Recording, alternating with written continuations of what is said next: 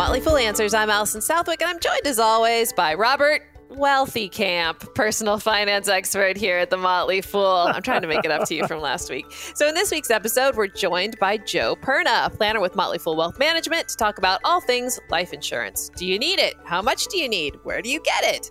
All that and more on this week's episode of Motley Fool Answers.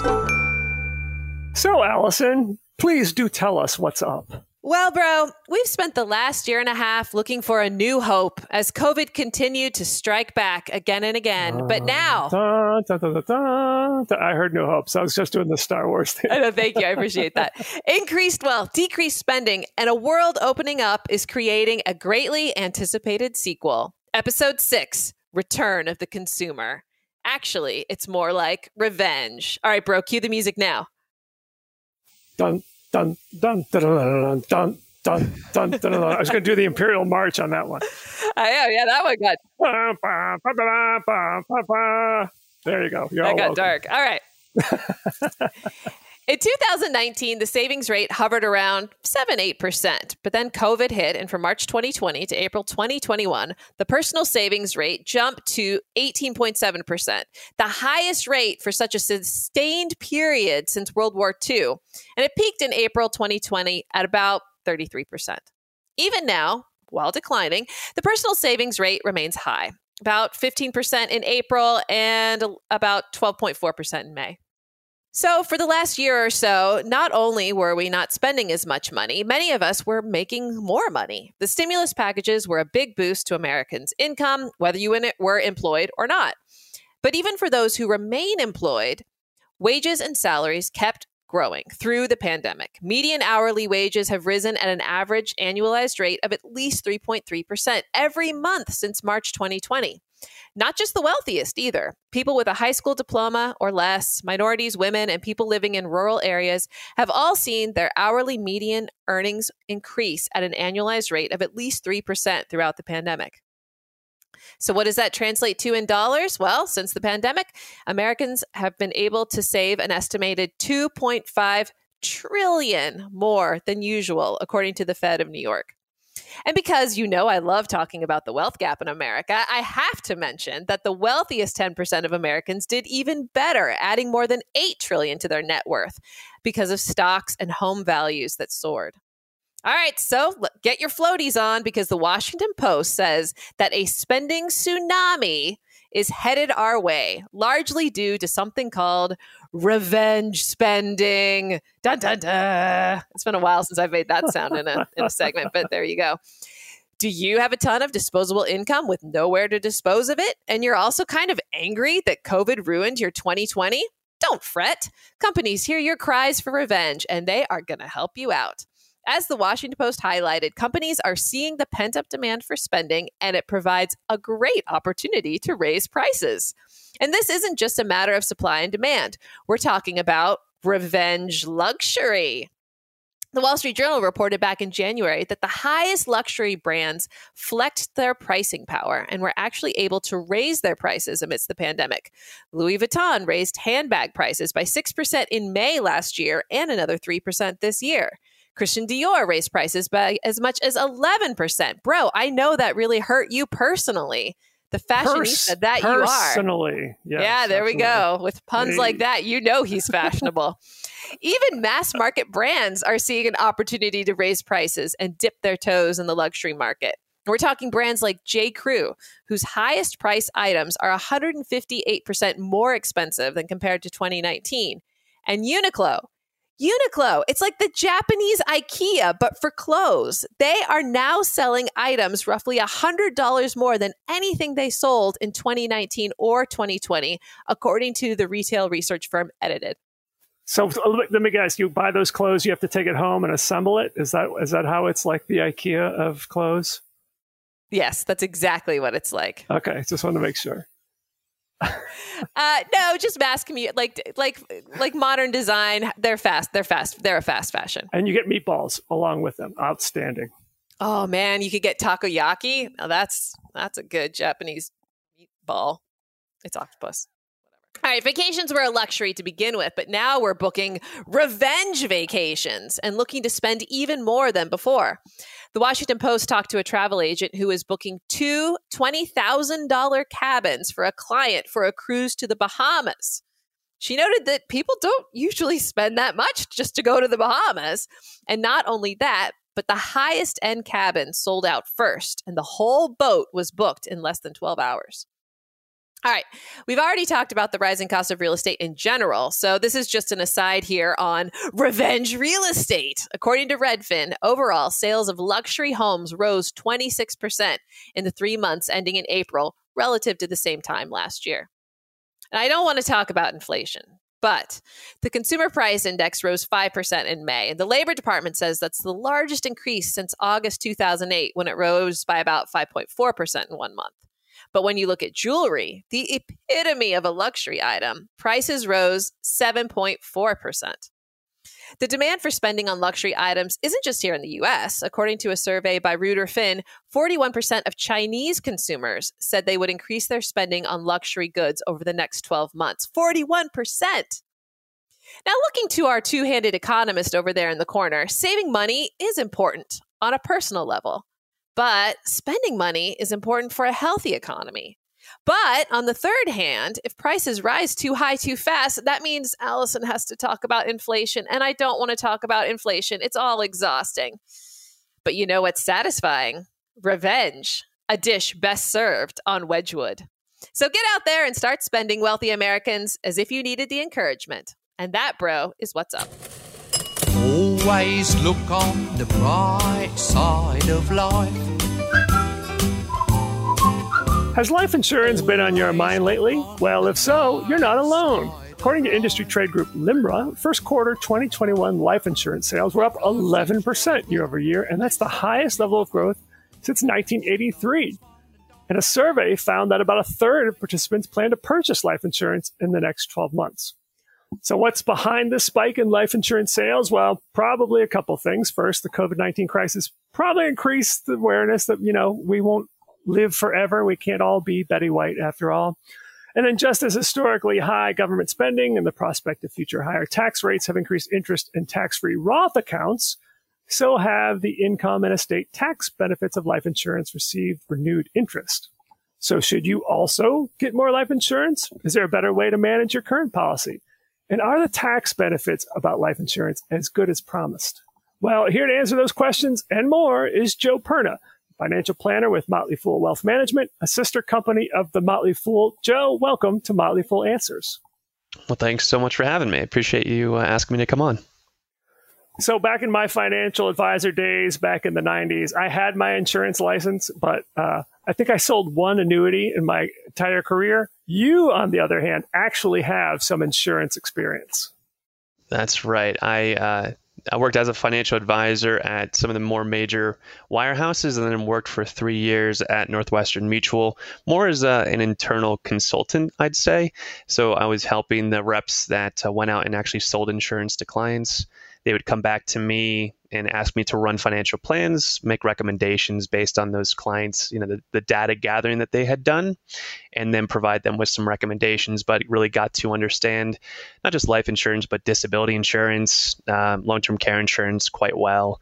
And so it was a really nice experience because when you're working as a financial advisor, you're really focused on the markets and investing, and the insurance world was you get to really know the nuances, and you can get creative with some things and see really the different aspects that things might be beneficial or, detrimental depending on the situations. Yeah. So I think we're very lucky to have you on the show, because I think a lot of life insurance products have a bad reputation as being sold and not bought, as they say. But I think there are some underappreciated aspects of life insurance. And so let's take a look at 6 questions that people should ask themselves to determine whether they should get insurance, how much, and what type to get. And number 1 is, do you even need life insurance? So, Joe, what do you think? What people should consider getting life insurance?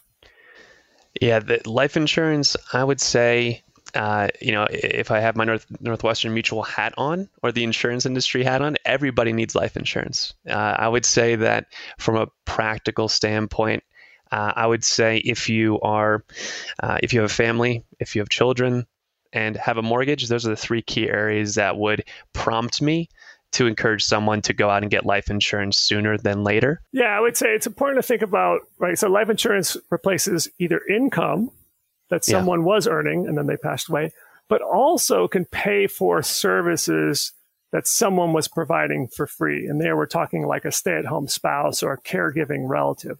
So the question really is to ask, like, so what would happen if I or my spouse passed away?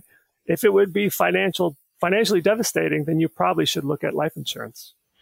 Yeah. And when thinking about, like you said, the spousal aspect, I mean, the lifestyle shift that might need to be made, if your spouse was to unfortunately or untimely pass, is a big thing. So if you were reliant on their income to do your typical things that you enjoy doing and you don't want that lifestyle to change upon something happening to your spouse, having that replacement income is really significant if you're in that situation. But to me, the mortgages tends to be a huge cost. Same thing with a child entering your life. I mean, those are just milestones that I think you want to protect, and you want to have that protection there for your family if something were to happen to you.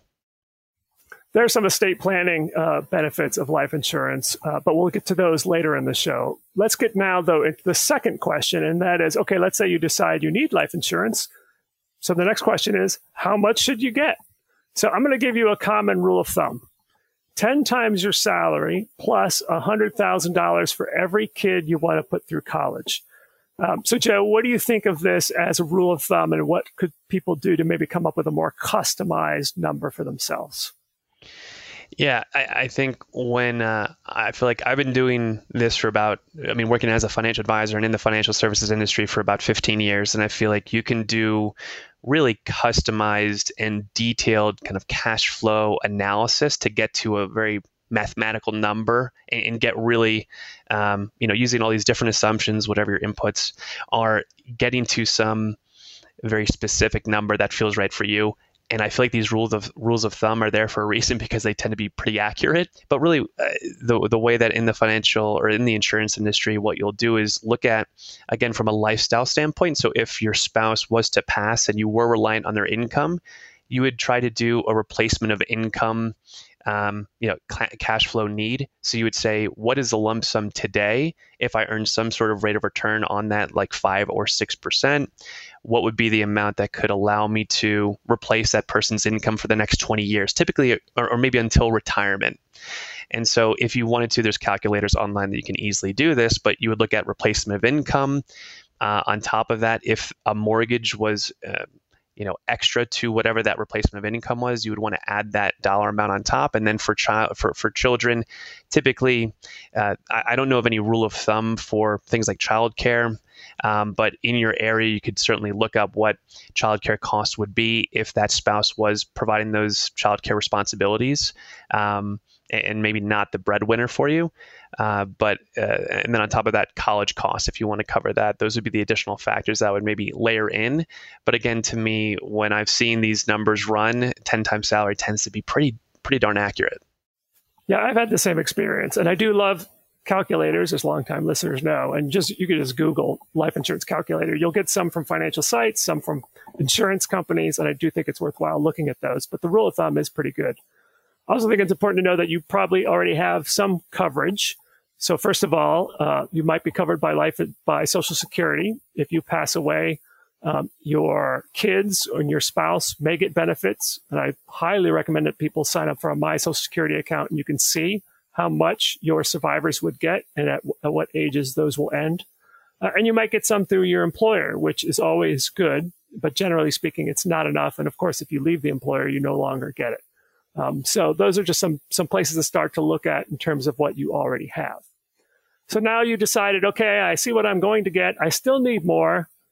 Now, what kind of insurance should I get? And that's question number 3. What kind should you buy? And really, life insurance comes down to 2 basic types.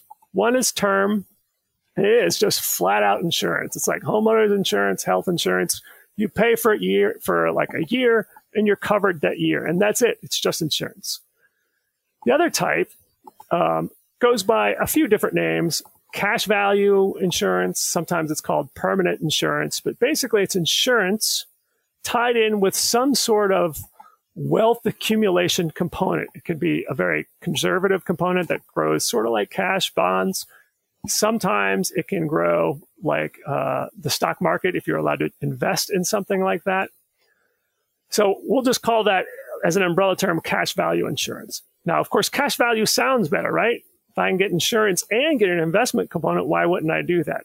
Well, the answer is it comes down to being pretty darn expensive. I'm going to provide some estimates from a NerdWallet article. And NerdWallet actually has a great series of articles on life insurance. So let's say that you are a 30-year-old male in good health. You want a $500,000 life insurance policy. If you get a 20-year term, it's only going to cost you $228 a year. You want a whole life policy, and whole life being a form of cash value, it's going to cost you over $4,000 a year. The older you are, it's going to even be more expensive. So let's say you're a 40-year-old female, you want a 20-year term, $500,000 policy, it costs you under $300 a year. Whole life policy, $5,400 a year. So for this reason, the standard advice is choose term and invest the rest. Just buy the insurance and then invest the difference. So Joe, do you think that's generally good advice? And why might someone consider getting some form of a cash value policy? Yeah, I'd say generally buying term and investing the difference, the big caveat being you need to be investing that difference into something that's an attractive investment vehicle, whether it's index funds like the S&P 500 or something. But a lot of times people will say, and sometimes in the insurance industry, people point to, it's great in theory to buy term and invest the difference, but most people don't actually invest the difference. And so by doing the whole life, you're actually committing to a savings program. And I think there is some validity there. And so if you are going to be buying term and investing the difference, you want to make sure that investment component is happening, because really what the whole life insurance provider is doing is saying you can give us these funds and we're going to invest those funds on your behalf and give you some dividend and give you a rate of return in the policy for our own investing prowess. Whereas you can take the additional costs of them doing that, do it yourself, but you have to be comfortable with investing. And, our listeners of Motley Fool and Motley Fool Answers and the different Motley Fool podcasts that are available, people are generally pretty comfortable on the investing side. So I think you can feel comfortable with that strategy.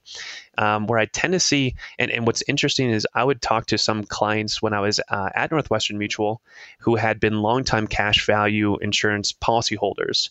And they had witnessed the dot-com bubble, bursting. They had witnessed the global financial crisis in 2008, where the market was heavily beaten up. And they would talk about how their life insurance policies, their whole life, their cash value policies were some of the best investments that they had made, because they never had to lose sleep about watching their account values go down. And that was a big concern to them. We come across some prospective clients at Motley Fool Wealth Management, and they'll tell us, I don't want to lose money, but I expect to get 10% a year. And, the cost to the game, the cost of investing in the market is you're going to see volatility. You're going to see your account values go down at times. And within cash value life insurance, you do have this kind of steady growth pattern associated with it if you're invested for a substantially long period of time. And then, as you mentioned before, with estate planning, that's another avenue where permanent insurance like cash value or some of the hybrids are impactful and can be really beneficial. But I would say for a majority of folks, buying term and invest the difference is the great place to be. Yeah, because for the estate planning benefits, you have to have the insurance last as long as you do. Which, exactly. Well into your 90s, possibly. Whereas with term, it's very difficult to get term insurance beyond age 80 or 85. So you kind of have to do cash value on the permanent side. Let's say someone decides to go with term. Maybe they're a young family, have a couple of kids. You have the choice of doing annually renewable term, where the premium goes up a little bit every year, or doing 20 or 30-year level term. In that situation, the cost over the course of having the policy might be lower, but you're committing to higher upfront premiums. Do you have any sense on which one is best and whether 20, 30 years is sufficient? Yeah, I think if you keep that long term in mind and you're able to, go back to the original purpose of why you bought the insurance, and that that rationale is still valid, keeping that 20 or 30-year term policy is definitely the most cost-effective route, as you said.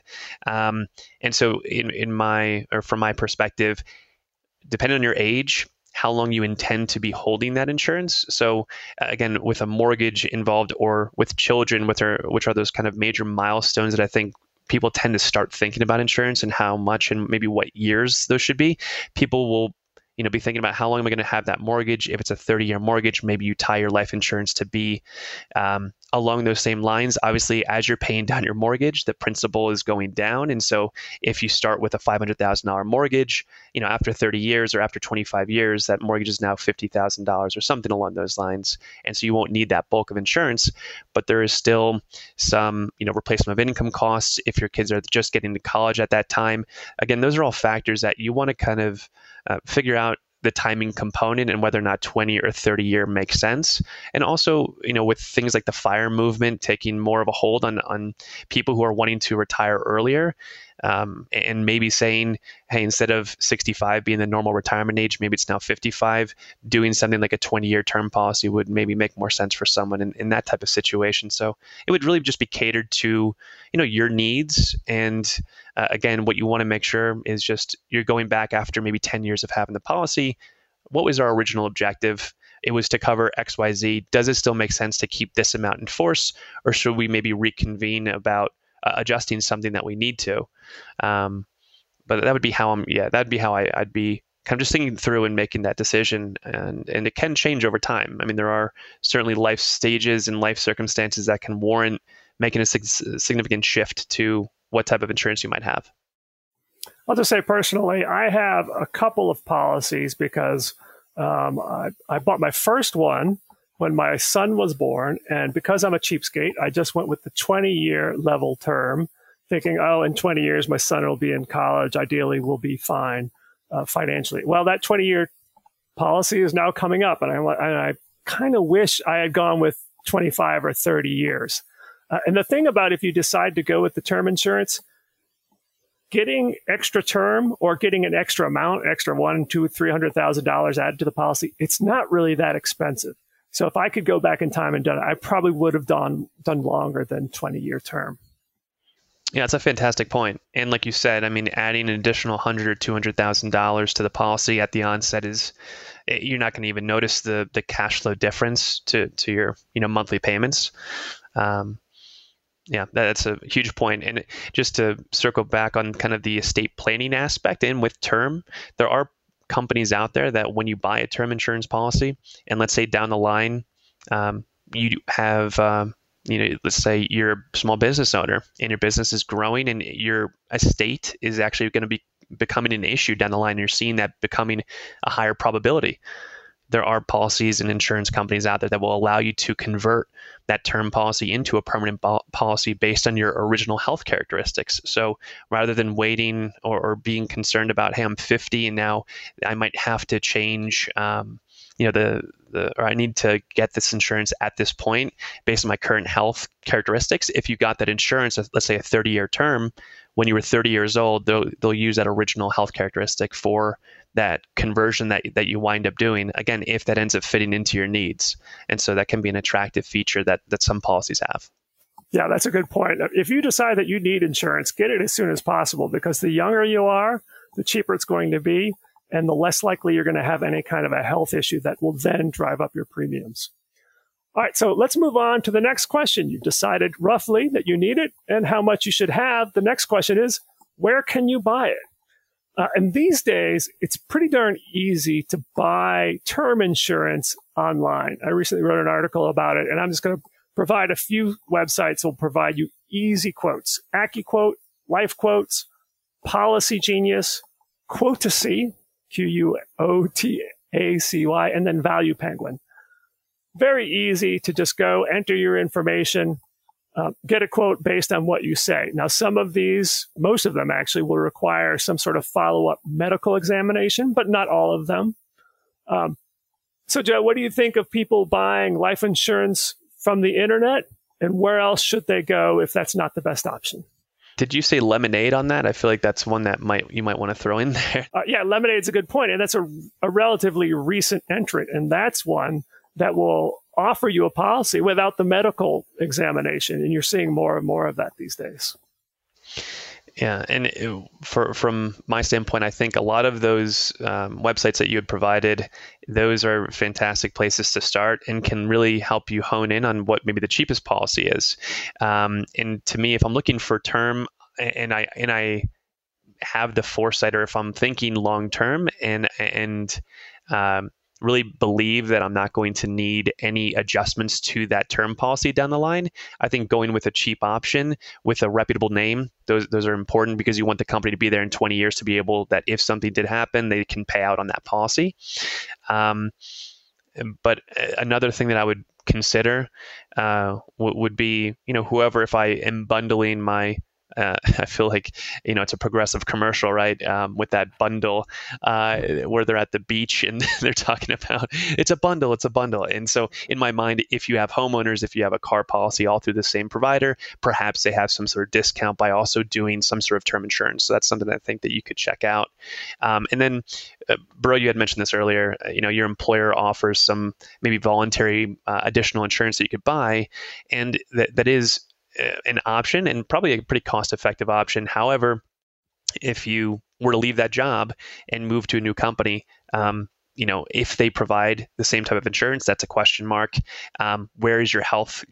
How has your health changed since maybe that initial job? And is that going to affect you being able to get insurance at a new company, or if you're not, you're going to be no longer working? So it is going to be, I think, it'll provide some headaches. And I would prefer to see someone who does need insurance to go out and get supplemental insurance outside of the company that they work for. Yeah. I'll point out that these days, too, there's some great sites that rate insurers, and includes Investopedia, NerdWallet, and The Balance. Like a lot of sites that rate financial products, there might be some conflicts of interest there. You want to understand how those websites are getting paid, but I think the information is still helpful. And part of those reviews will include the insurer's rating. You talked about how you want to make sure you get a highly rated insurance company. You want to make sure that they're around. One rule of thumb there is just choose someone that's rated A or better, but that's just a rough rule of thumb. Okay, so let's talk about why someone might go to an insurance professional. One might be, for example, that you have health issues. So tell us about why you should see a professional and maybe who you should see, the difference between a broker and agent, those types of things.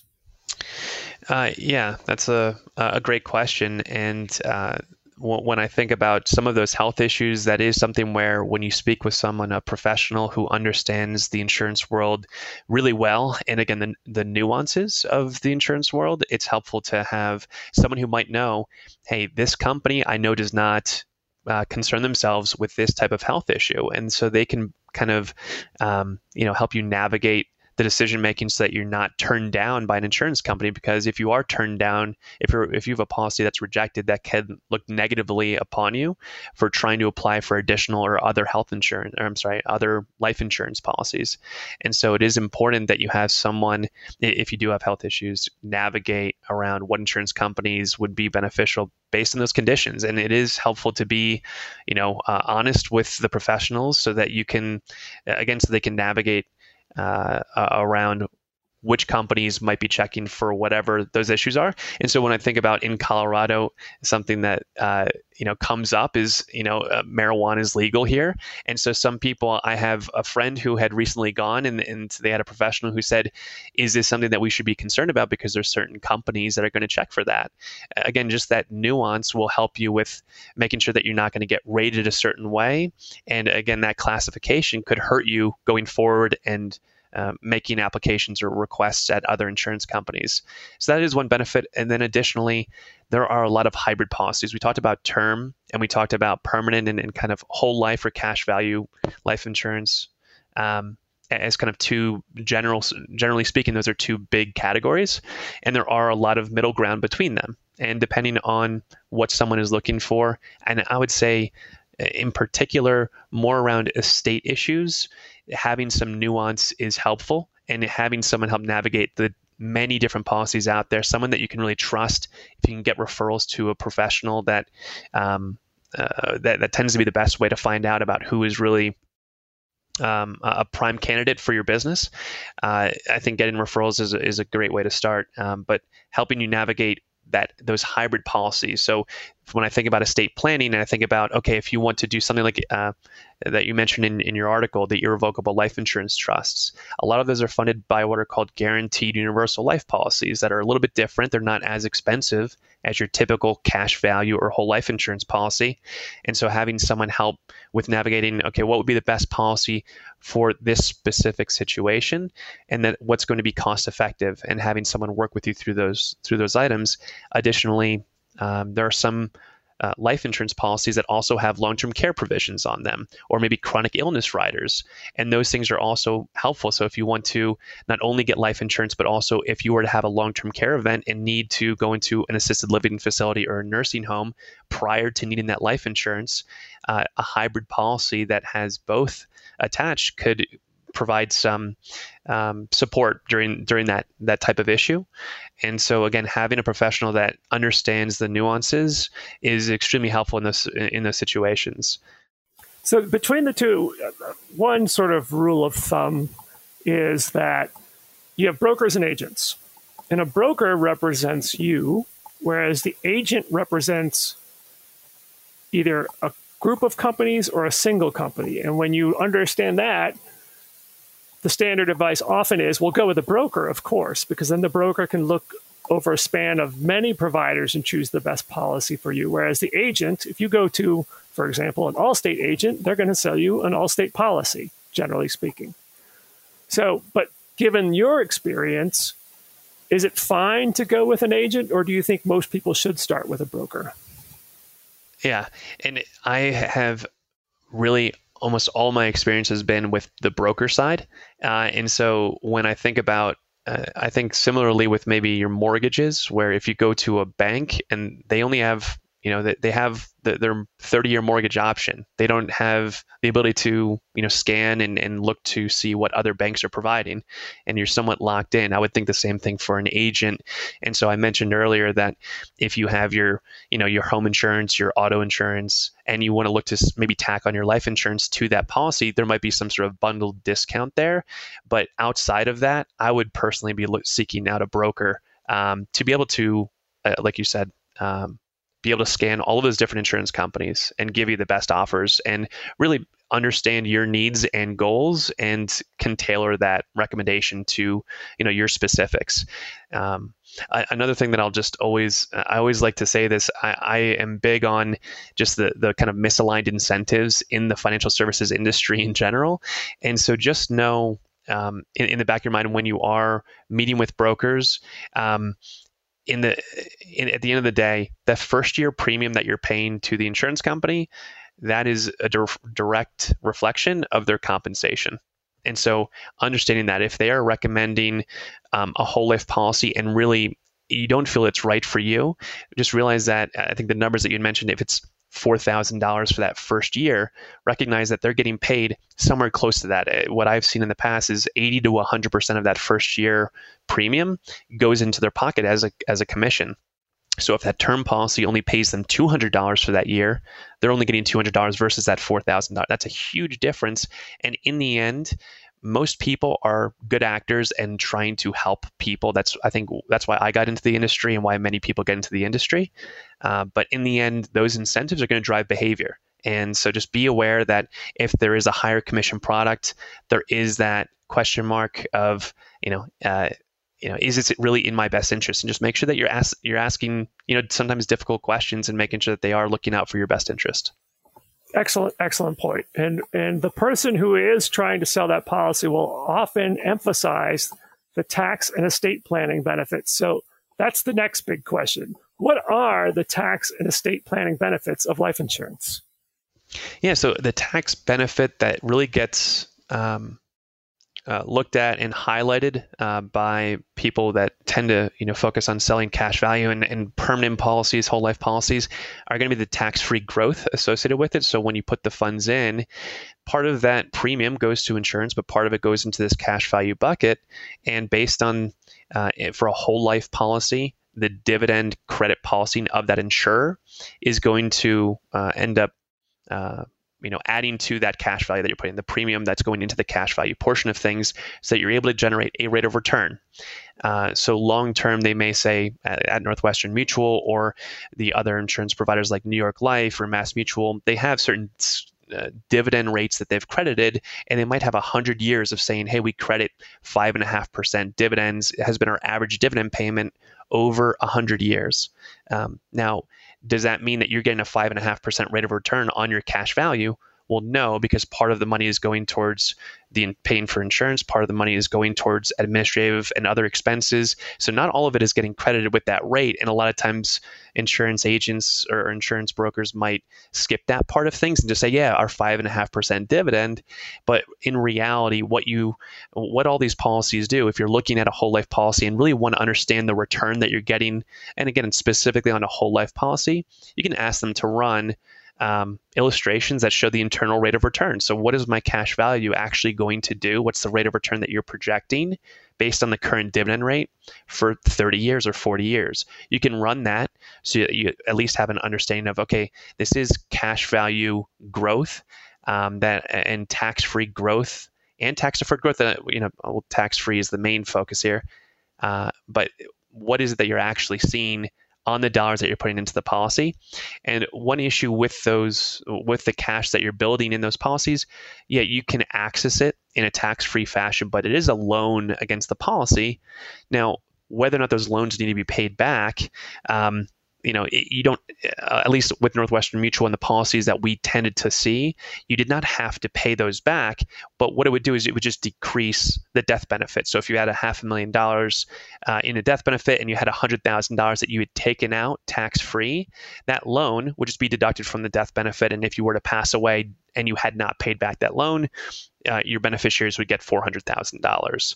Yes, and it's important to know too, if you take out a loan and then you surrender the policy, you just stop paying premiums, and the loan exceeds basically the basis in the policy, you could be taxed on the difference. At ordinary income rates, yeah. Yeah. That's a huge point. The estate planning benefits, what's your take on those? Is that something most people should consider, or is this something just for people who will be beyond the estate tax exemption, which this year is, I think, $11.7 million per person? Yeah, I would tend to say if you're below that estate planning minimum, I don't see any reason to really have that planning need. Now, as you mentioned in your article on rural retirement, there is expectations that estate tax the maximum per person is going to be decreased. I mean, it sunsets in 2026, but there also is talks with some of the Biden tax proposals that they could lower that to even a more dramatic amount. Maybe it's down to $2 million per person. And I mean, it's impossible to know where they're going to end up going with the legislation in the end, what's going to actually be written down and put into effect. But I think there is some concerns that if you're close to that estate level, I mean, even if your estate is starting, I think, to grow to that the sunsetting number, which I think was at $6 million. Was that right? Yes, approximately. I mean, it'll be adjusted for inflation by the time that year goes around. But yes, about $6 million per person is what they're projecting at this point in 2026. Yeah. And so if I'm getting close as an individual, or so for a couple up to 12 million, I think that having, and thinking about your own personal situation, and all of this in financial planning comes down to someone's personal situation. But when I talk with clients, a lot of times we talk about, does it make sense? Do you want your kids? And a lot of times the beneficiaries are the children of the individuals that we're speaking with, and do you want them to have additional funds? If you're leaving them, let's say, $15 million, are you really concerned about that tax that they're going to be paying? Sometimes they say, yes. And sometimes they say they should be happy that they're getting any money in the end. And so if they end up getting taxed a bit, it really doesn't matter. But for folks that are concerned around, the estate tax that would be levied on leaving above that maximum, I think an ILIT is a very commonly looked at, irrevocable life insurance trust is something that's commonly looked at, that, can be fairly easily utilized to offset what those taxes will be. Yeah, and this is a very complicated topic, definitely something you need to talk to a professional about, but I'll just highlight two things. It's important that you don't own the policy, and that's why it's often put into a trust, because if you own the policy, it is included in your estate. And another tax benefit of life insurance, by the way, is that it's income tax free. So if you're the beneficiary of $1 million policy, you don't pay taxes on that. So that is something also to throw into that whole mix. Okay, we just have a few minutes left. It may be perhaps after you've listened to all this, you've thought, you know what, I have this cash value policy or this insurance policy. After listening to all this, I don't think I need it anymore. So our final question is, Joe, what can you do with a policy you no longer want? Yeah, and you, I think, highlight in the article several things that I think are important to understand. Surrendering the policy is obviously something that you can do, where you basically, if you've paid into it for 5 years, whatever the cash value or the surrender value is, you're accepting that back from the insurance company. A lot of people have trouble. I have talked to people who have said, I've paid into this thing for 5 years. I might as well just continue to pay into it because I don't want to lose that insurance cost. That's so if they put in $50,000 into a policy and there's a $20,000 surrender value, they've lost $30,000. And it, in my mind, is a sunk cost that we cannot overcome. And what you have to think about is, in the current moment, is this the best place to put your money?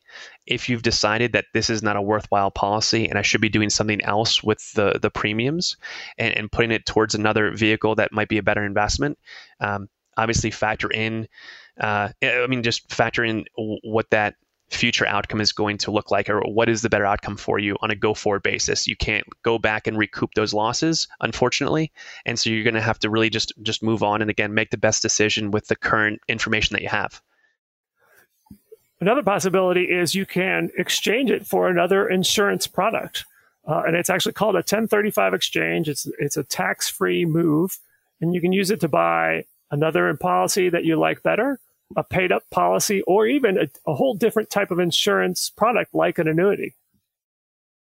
Yeah, that's a great alternative. And you also reference a long-term care policy is another option. And so for folks that do want some assistance on the assisted, if there was an assisted living facility need down the line, nursing care, that is another option for that 1035 exchange. So yeah, the final word on this, I will just say, is it can be very complicated about what to do with an existing policy. So highly recommend that you talk to an expert. It could be the person who originally sold you the policy, assuming you still trust her or him and you don't feel like that you were taken advantage of. If you have a financial planner, maybe even an accountant if they understand it, because there can be some financial consequences to switching policies or just to giving up a policy when maybe you could have just exchanged it for a better policy in your situation. So thank you, Joe, for joining us. Any concluding thoughts on helping people think about their life insurance? I think I hate painting things in such a broad brush. I feel like a lot of times I hear people that just say all insurance is bad, or all whole life insurance, all permanent insurance is bad. And it really does come down to, depending on your goals, your needs, objectives, everyone is different, and there are times where permanent insurance does make a lot of sense. As I mentioned with my just little anecdote earlier, we talked to many clients that had long-term whole life policies that were very happy with how they had performed. And again, just not having that downside and seeing them as just that kind of consistent growth that they could access in a tax-free fashion. Again, if you understand those policies, they can be beneficial.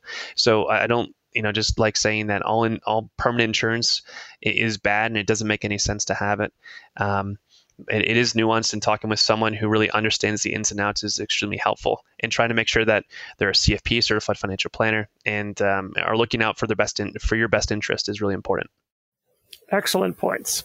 Again, our guest has been Joe Perna of Motley Fool Wealth Management, a sister company of the Motley Fool. Joe, thanks for joining us on Motley Fool Answers. Thanks so much for having me. It was a pleasure. Oh, that's the show. It's edited vengefully by Rick Engdahl. Our email is answers@fool.com. For Robert Brokamp, I'm Alison Southwick. Stay foolish, everybody.